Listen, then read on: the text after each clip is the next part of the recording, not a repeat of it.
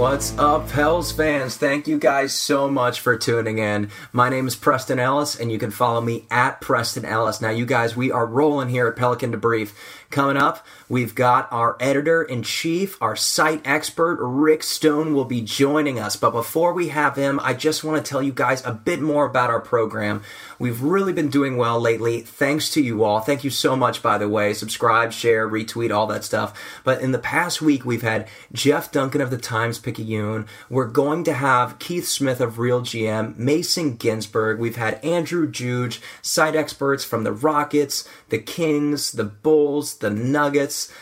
We've just really been rolling, and we want to keep it rolling. So you guys retweet, share, subscribe, rate us on iTunes. We really appreciate all the help that we can get from you guys. I'm feeling a bit under the weather, but I want to give you guys your Saturday podcast. So here is Rick Stone. It's time to phone a friend. And now we welcome in the boss, editor-in-chief and site expert, Rick Stone. Rick, how are you, my friend? Well, it's finally the off season, so we get a little relaxation for what's been a really crazy season. But I'm good, man. Relaxation? The playoffs are just starting. I feel like we're watching more basketball now, more now than ever. Before I get to you, Rick, you guys can follow Rick at Rick Stone NBA, and of course, visit our network at PelicanDebrief.com or at Pelican Debrief for all the latest news on all things Pelicans. Now, Rick, before we get into our 10 questions, you been watching the playoffs? I have been watching the playoffs. It's been a little surprising to see how some of these other teams have been performing under the lights. You know, the Celtics have struggled a bit to play against Chicago's style. We've seen LeBron James just put the team on his back in the Eastern Conference. West Conference has just really been what you expect. The Warriors are doing well. The Spurs are doing well. The Rockets are doing well. It's just kind of going to form. Yeah, that Celtics series, I was actually just watching it. We're, of course, recording this on a Friday night, and it was interesting. Up until that Rondo injury, I believe he just fractured his finger on Thursday night. I was really worried that the 8 seed was going to sweep a first seed for, I believe, the first time ever. Did you have any fears about that, or you think this is just one of those back-and-forth things?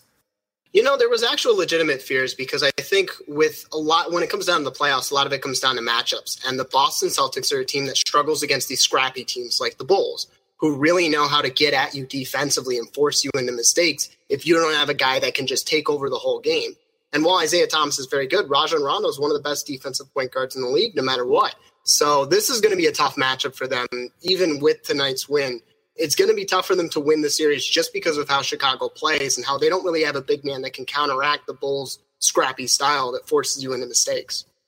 Yeah, with all the laughable performances we've gotten out of Rondo and Dallas and Sacramento in the past few years, I was talking to my buddy Daniel Coughlin of Pippen Ain't Easy, and he said whenever those lights shine brightest, you can see 2010 Rondo out on the court, and that's definitely what we were seeing the other night on TNT. But let's get into these Pelicans, Rick. Rick, this might be the most important offseason ever in our short 12-year history. Now, the number one offseason story appears on the surface to be Jrue Holiday, but I want to explore a darker cloud that's looming over Holiday in the form of the Pelicans' front office. Of course, you know, we're talking about Alvin Gentry and Dell Demps. Are they going to stay? Are they going to go? But more so, I want to talk about nearing 90-year-old Tom Benson and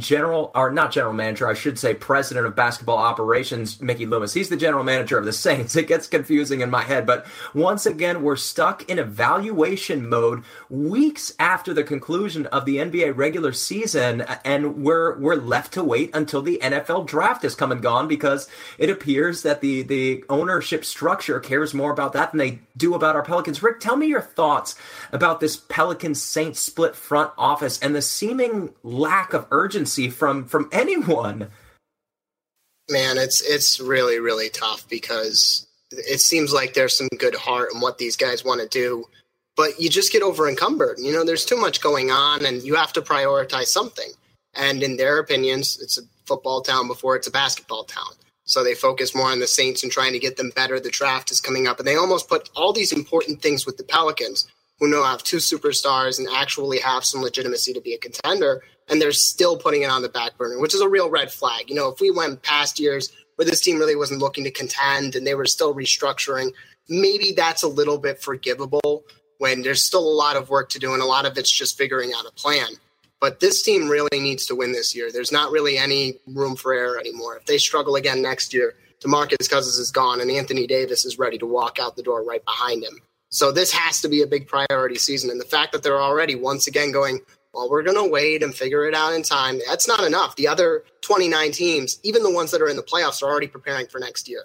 And they're already getting their free agency pitches in place. They're already getting their plans on what kind of roster they want to build, what they can do with their money. Those teams are already 5 steps ahead of the Pelicans, who just aren't ready to do it. So it's a glaring issue that this is a team that's not focused. It's almost like when you're a kid and you're supposed to be working on your homework and doing your schools, and there's so many other things going on that you can't focus. And they're going to be behind the other ones that are focused. And at this level, the NBA level, you bet your bum that at least 25 of the other teams are full focus, ready to go. So it's a troubling sign for sure. Yeah, Alvin Gentry said, I haven't had a talk with ownership. That'll happen soon, I'm sure. This was the end of the season press conference. He still, to this day, has not spoken with the uppers at Airline Drive. And it's got to be frustrating for a fan base that, and like Jeff Duncan referred to the other day on the program, he said the general manager and their seeming lack of a plan, they just kind of go where the wind takes them. Oh, DeMarcus Cousins is available. We'll explore that. Ryan Anderson is available. Oh, we need a wing. Solomon Hill's available. Oh, we have Omer Sheik. We gave a first-round pick for him. I guess we should just pay him all this money, even though no one is negotiating against us. It's just like going wherever the wind is taking us, and the seeming lack of a plan, like you just said, puts us 5 steps behind every other major player in free agency. Now, as we stand, Dell Demps, Gentry, and Boogie, their fates are inevitably tied together for the remainder of this season, and this could decide the fate of Anthony Davis as well. Should the Pels, make the playoffs, you'd have to believe, all stay, maybe extend some people, but let's say that the Pelicans enter January 5 games back at the 8th seed. Does it make sense to allow what now is a lame duck general manager to dictate the fate of the Pelicans at the trade deadline? It's really tough because, as we saw this year, it's really tough to succeed when you make that kind of big decision halfway through the year. Yes, DeMarcus Cousins is a better player than Buddy Hield was and all those other guys, but it also caused a lot of mayhem within the organization. Drew Holiday started to play a lot worse. A lot of these other guys took a long time to figure out how to even adjust to play the new style. Alvin Gentry was having a lot of problems because DeMarcus Cousins is a player that is outside his comfortable range of players that fit. So it's really hard to say if they're 5 games back halfway through the year to make a change because it's already been done and it didn't work. This has to be made now. If you are bought into Gentry, you're going all in. You're not keeping any chips back. Like, he's the guy. If you're bought into Alvin Gentry, you're all in. Same with DeMarcus Cousins. Like, you're either all in this situation or you're making the changes now for next year. And like you said, the general managers, I keep thinking back to an old Family Guy episode where James Woods keeps seeing a piece of candy on the ground and keeps going after it into a trap. Like, this team is always looking for the bright, shiny object, and they're not looking long-term. This is a team that just makes rash decisions and just goes for it. And yes, sometimes those pay off with Dell Demps under-the-radar fines, but a lot of the time they throw it off course anyway of what the team was going to do. So it's really, really, really difficult to be comfortable with where the direction of this team is going because I don't think even they know where the direction is going. It's just kind of up in the air, where this year you got to decide where's the direction. You can't do what you've been doing for years and years and just hoping it goes the right way. You got to find out where you're going, and it's got to be quick, and it's got to work. You've had so many years to figure it out, especially Dell Demps. It's got to work this time, if he's even given the chance to do it. I mean, the team could go against Dell, fire him, fire Gentry, and start something brand new to try to pitch to Boogie, even if next year isn't right. It all depends on what they're comfortable with. Definitely, and it all seems a bit out of our control until next weekend when the NFL draft ends. It starts on Thursday, the first round. Friday, of course, is the second and third round, and then it's all rounded out Saturday and Sunday after that. So we might not get any word on what's going to happen going forward until Monday of next week. But for now, what we can talk about, Drew Holiday, congratulations to him. He just won an NBA Community Cares Award, by all accounts, a wonderful human being, and was dubbed the best defensive point guard in the NBA by Bleacher Report, but the Pelicans brass during their season-ending press conference, they seemed a bit guarded. They talked about him as a priority, but they also kind of weighted the waters as if, if he goes, we've got a plan for that, but if he stays, we'd love to have him, sort of thing. You'd have to believe that Jason Glushon, I don't know how to pronounce his name, Glushon, his agent from Los Angeles, told the Pelicans brass he wasn't going to sign ahead of free agency without a 5-year, $176 million offer in hand, according to Larry Kuhn, which is what he's eligible for with the Pelicans. And there's no way in hell you'd have to believe the Pelicans would lay down that contract. That's insane. That's $35 million a year. I think it'd be 45 in the fifth and final year of it. But the Lakers, the Nuggets, the Knicks, and the 76ers are all said to have interest. Do you have any idea of where he goes, Rick, and how much he gets paid? It's really tough because there's so many different factors in this situation. I do think that the Pelicans have better odds than people are giving them just because of everything that's transpired, especially early this year when everything was going wrong with Jrue Holiday's life and they gave him that freedom. That's going to pay a lot of dividends if he does stay in New Orleans. But I mean, he's going to be offered a lot of money. And from what I've heard, the biggest thing with Jrue is he wants to play with his brother. He wants the opportunity for a team to pitch him that they can get him and they can get Justin Holiday almost as a package deal in the same way as these other brother combos, the Marcus Markieff Morris combo.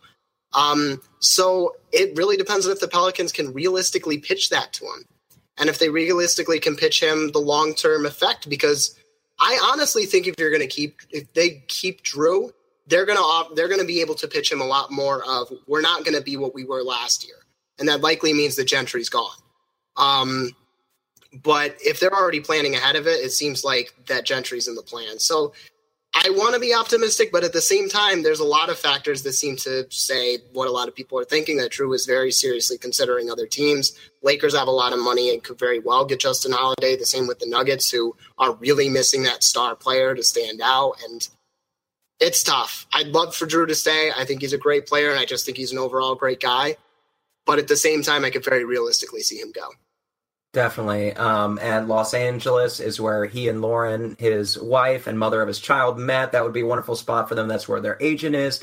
Denver, our buddy Matthew Huff over at Nug Love has expressed interest in Jrue Holiday from the start. Some kind of sign and trade that involved maybe a Will Barton type could be something realistic. I can't see him going to New York. Why would anybody want to go to that franchise? It doesn't make any sense to why he would tie himself to Phil Jackson at this point, especially with everything happening with Porzingis and Carmelo Anthony now seeming to be on the trade block. And the 76ers, while intriguing, I don't know. There's just been too much of a history of tanking at this point, and you still don't know what Joel Embiid's injury history is going to entail, and Ben Simmons was out all year this year. You have no idea who they're going to land, so it's tricky. You'd have to think Lakers and Nuggets are frontrunners at this point, but neither of them are going to throw him 4 years, $130 million. So it's definitely interesting. Anyway, moving right along, if Jrue Holiday should go or if he should stay, some point guard prospects. Sergio Rodriguez, these are guys who could fall under the the mid-level exception should Jrue stay. Sergio Rodriguez, he's a little bit older. I believe he's about 32, 33 years old. I guess his best days are behind him, but he's a killer three-point shooter and an elite-level distributor. He averages, I think, somewhere around 2.5 assists per turnover. Then you've got Sean Livingston, who might want to leave Golden State if they should fail in the playoffs this year. Maybe wants the starting role. Shelvin Mack, who will definitely be available. Ty Lawson, who will definitely be available. And then there's also that guy named Derrick Rose, who might be available at that price. Who are you hoping that the Pelicans add this offseason to the point guard position? Okay, I'll go two different ways here. I think of that list easily Sean Livingston. I love his story. He was actually the first player I got to meet and talk to when I was at the NBA Summer League, and he was actually preparing his comeback. This was back in 2013, I believe. First time I ever went to Summer League. I got to talk to him about, trying to get back in the NBA. He said, I'm going to do everything. This was when he had, I believe it was the torn ACL. I can't remember what specifically was the injury, but he just seemed like one of those stand-up guys that was going to do everything he could to help whatever team he was on win. So to have that on the Pelicans would be amazing. Now, I don't know if he's going to be looking for a lot of money, which would be a problem. But I think he's one of those guys that character-wise, you really just want to have in the team because he does so much good. On the other spectrum of things, I think Dell Demps, if he's going to go for a new point guard, is going to look for something in the familiar range. And I really wouldn't be surprised. I know he's almost disappeared in the NBA. But Grievous Vasquez could be a name to talk about. I believe he's a free agent. I haven't really looked into it. But he's a guy that the Pelicans could be like, we need somebody who's familiar with the kind of system that we want to run now with Boogie, a slower pace system that the Pelicans ran right when they got Anthony Davis at first, that is a capable point guard. We're not looking for a scorer. We're not looking for someone to steal the show. We're just looking for someone to run the offense. A guy in that Grievous Vasquez type, what's the word I'm looking for? Character type.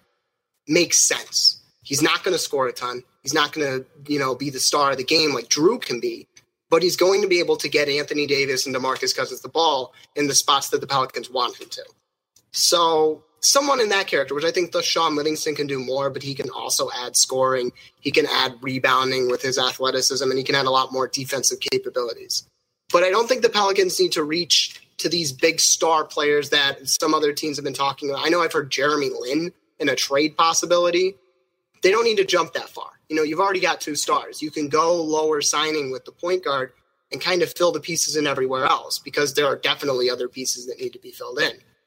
So I've always really liked Sean Livingston, though. If we could get him, that would be awesome if Drew leaves. All right. I did a little bit of research. In his first 3 years, he missed 101 out of 246 games. And you were right, he tore his PCL and his MCL. And if you met him at Summer Leagues, you met him somewhere in March of 2009 after he signed with the Tulsa 66ers of the NBA D-League, and then later that summer played for the Oklahoma City's Summer League. But those are some intriguing names that you brought up. I love the Vasquez idea because we really need a distributor. I'd like somebody who could play a little bit more defense. You said you didn't want to go into the trade route, but if we did, someone like a Ricky Rubio or Matthew Dellavedova, somebody who plays pretty good defense but distributes the ball at an effective level could also be. Anyway, there's a lot of options. It's going to be up to Dell Demps to find the right fit. But you mentioned Summer League, and because of all these 10-day contracts we gave out, we're actually going to have our eyes all over it. We don't have a lot of salary flexibility at this point, so we're going to have meaningful rotation minutes to offer to some of these D-League and Summer League guys like Cech, Quinn Cook, Axel Toupane, and whoever else might be there. How much of the Summer League are you going to pay attention to in Las Vegas specifically, because it's a little bit easier to get access to? And what do you think the Pelicans may find there and in Orlando? What's funny is I'm actually supposed to be going to Summer League this year. I used to live out in Vegas, so I'm probably going to be taking a plane out to at least see a few of the Pelicans games. But I'm actually going to be looking at other teams, too, because there's a few positions the Pelicans really need to figure out. Depending on what they do at point guard, that could be up there. But this is a team that really needs to figure out small forward.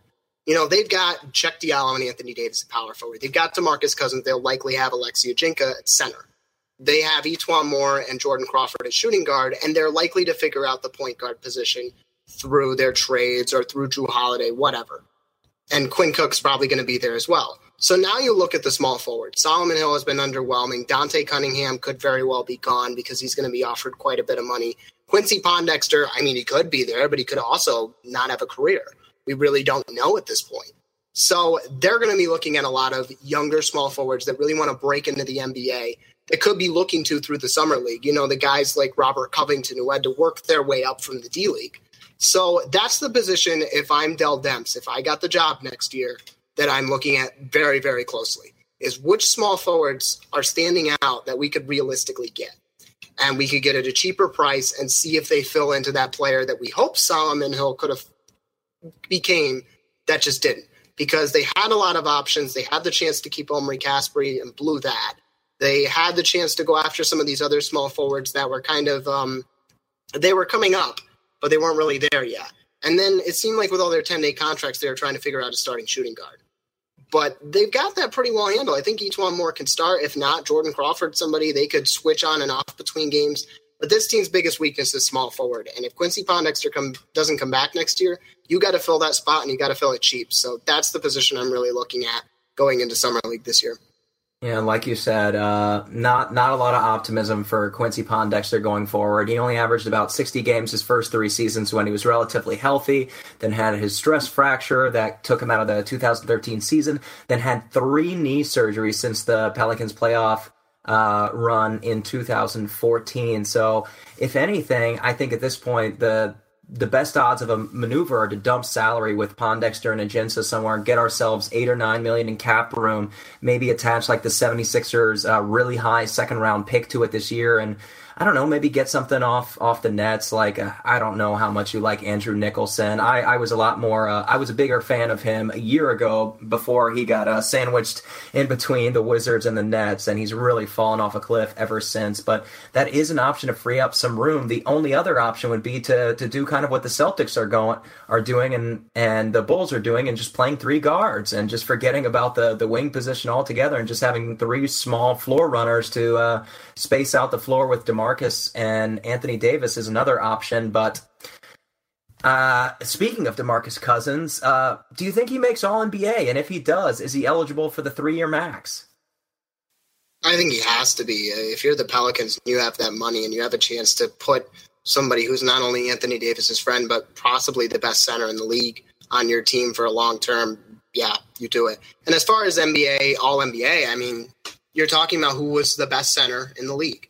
And he was probably one of the best centers in the league, if not the best. I think Marc Gasol will probably get first team, but I think he has a chance at second or third team for sure. I don't think there was a lot of other centers that really dominated that position in the same way that he did. You know, there was a period where Hassan Whiteside had done unbelievable things and was really stealing that role. But, I mean, as far as the Eastern Conference, I can't think of really any other centers that were stars this year. And in the Western Conference, other than Marc Gasol, there wasn't one that dominated the games as much as DeMarcus Cousins did. He's definitely got a really, really good shot at All-NBA. And, I mean, if you're the Pelicans, I don't see why you wouldn't offer it to him, but it's a matter of what he wants to do. You know, if they got to prove to him that this can be a contender, because he is not being on another team that's barely swinging the 9th seed in the West, which doesn't make the playoffs. He wants to be in the NBA playoffs. It's why he is excited about these moves, and he doesn't want to be in Sacramento. They tried so many things to make him a contender, and they didn't. He wants to feel that. Same with Anthony Davis. So if you're going to want to offer him that, this is the year you prove him to win. So, I don't know. I think he's got the All-NBA, and, you know. It's going to be tough because you've got Rudy Gobert having like a defensive player of the year type year. DeAndre Jordan is always in the mix. I don't know if you put Al Horford at center at this point. Probably DeMarcus would nudge him. And then Anthony Davis was playing a lot of center before DeMarcus joined the squad. So you'd have to think that Anthony Davis is in the mix in there somewhat as well. So it'll definitely be exciting to look forward to and to see what happens there. But Rick, let me get a suggestion from you. 6 weeks ago, they announced that the Pelicans were going to have their own D-League franchise. Do you have a favorite landing spot for the Pelicans, and do you have a team name in mind for them? I don't know if I really have a specific landing spot. I hope they stay in Louisiana, because I think you want to pitch that whole, this is the state's team. You know, not just the city of New Orleans, but the entire state of Louisiana as a whole. I hope they don't go too far out, because I think they can really get some good viewership, even if they stay there. I'm trying to think Baton Rouge, maybe. I don't know. I'd have to really look into that. As far as the team name, I really always wish that they could have taken the old Arena Football League's team, the Voodoo. I've always loved that name for a New Orleans team, but obviously there's already a team that has it. I don't really know. I'd have to take some time to think about that. Something along Pelicans line. I can't think of what baby pelicans are called. Maybe that, if it's adorable enough. I'm not really sure. Well, they just changed their minor league baseball team to the Baby Cakes, so I guess the Zephyrs are available. Just off the cuff, I was thinking something like Monroe Mudbugs or Crescent City Crawdaddies. I don't know. Definitely. I actually like the Crawdaddies one.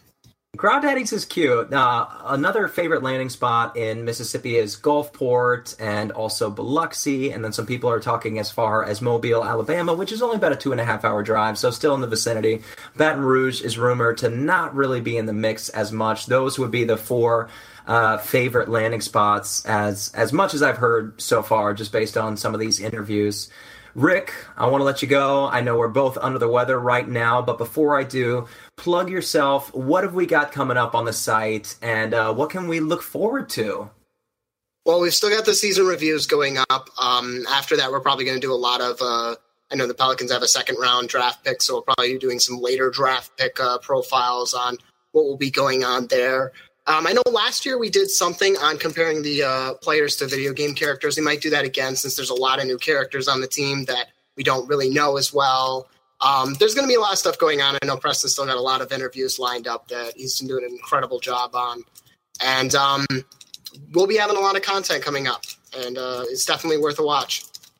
Thanks. And I had another idea. I guess I should pitch this through the email chain, but something that might get a bit of attention for us, ranking the best Pelicans of all time. And what Saints Nation and the Saints Happy Hour podcast, which are two very popular podcasts in the New Orleans area for the New Orleans Saints by bloggers like us, they've been doing like the 32 best cornerbacks in the Saints history, and that's gotten a lot of attention, some of it to comedic effect since the Saints haven't really had a lot of great cornerbacks. But something along those lines could be interesting, something fun to work on. But could do like top 10 at each position or something, and we get that far? Or some kind of a best lineup of all time, and like take all the best Pelicans at each respective position and put together some kind of lineup that features like a David West, an Anthony Davis, a Tyson Chandler, a Chris Paul, and God, I don't know who our shooting guard would be. Would it be Jared Jasper? What's that? David Wesley? David Wesley. All right, maybe we could get him to retweet us with a name drop like that. I know he's heavy on Twitter as he's been calling the games with Joel Myers lately, but for now... Small forward would be Peja Stojakovic, right? Peja? I don't know. It was such a brief, successful run, and he really didn't contribute that much in the playoffs against the Spurs, but I guess we've had a pretty tepid history as far as small forwards go. I was sliding Anthony Davis to small forward and putting David West at power forward, but I guess that's not as realistic. I guess we'll have to bump David off the team, which is kind of upsetting. But maybe have a six-man, right? Yeah, a Trevor Ariza type could fit in somewhere. He played well defensively for us. I remember when we had that run against the Lakers. I think we were the 7 seed and they were the 2 seed, and Trevor Ariza put up like a 21-point game in our first win. That big shocker that was so exciting. He's been playing really well for Houston in that series too. He's really shut down whoever the Thunder have been running at small forward. Now they've been running Jeremy Grant a lot and Kyle Singler. He's been incredible. Yeah, it's been a really fun series to watch so far. Up until Russell Westbrook, I think, was like something of 4 of 18 in the fourth quarter. Up until that point, the Thunder were leading most of the game, distributing the ball pretty evenly by 12 for a big portion. I turned the game off in the third quarter because I thought it was all but spent. But apparently he went to whatever the polar opposite of supernova is in the fourth quarter and took the ball away from every other player on his team, I guess making the job easier for Patrick Beverley and Trevor Ariza and whoever guys are switching on to him. But it's been a tough series because they've been living by Russell Westbrook and been dying by Russell Westbrook. He's really been the team, and the struggle to have that second mode to be like, well, now let's play like a team. I mean, they had that game 3, and then Westbrook sat, and it all fell apart. And then when he came back in, he wanted to do it on his own, and it was just this is a double-edged sword at that point. Yeah, they really have the capability to run a Houston Rockets type offense with a Singler and McDermott on the wings, and Oladipo's a good corner 3 shooter. And Steven Adams in the paint. They really have an opportunity to run a very similar offense, but unfortunately, it just like seems to collapse late for them. And Russell Westbrook, he almost like seems like he wants it too much, like Michael Jordan in the '80s, where he was just like nobody's good enough to be on my team. I'm going to take care of it. And it wasn't until the '90s where he discovered that he needed to distribute the ball a little bit more. But it's really sad because I want more playoffs of Russell Westbrook. I don't like watching James Harden throw himself into defenders and heave the ball up into the air and get whistle calls. Do you like that style of basketball? Obviously, he does more than that, but that's what I think of when I think of him.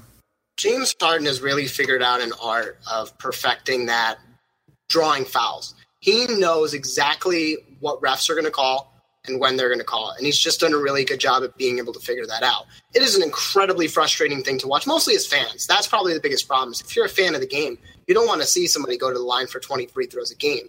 The game's stopping too much, and there's not a good flow going on. So it's difficult, but you can't argue that the guy knows what he's doing, and he's just really, really good at getting the refs to say, that's a foul. We're taught to call it, so we have to call it. And it's frustrating, but it works, and that's why Houston is as far as they are. I really wonder if it's going to work against the Spurs, because San Antonio, if there's any team that knows how not to foul in that situation, it's the Spurs. But against the Oklahoma City Thunder, it's working, and they don't have an answer for it.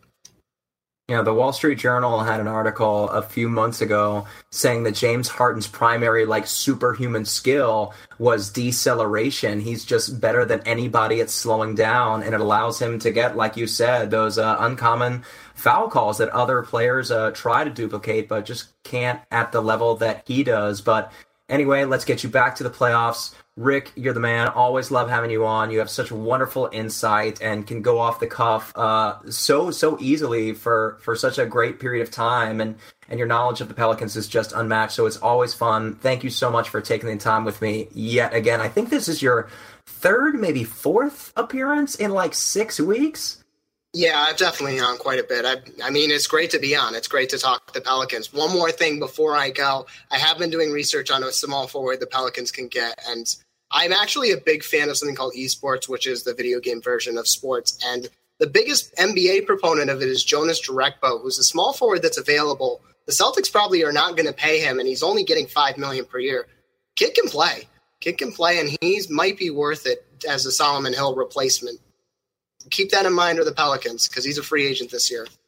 Jeff Duncan mentioned him as well, and I thought to myself, at 6'10", do we really need to be spending, our free agent dollars on another 30-year-old power forward center type? But that's definitely a name that Jeff mentioned as somebody who would really fit into our system well. I guess in a Ryan Anderson six-man type role. Is that what you foresee as him fitting into?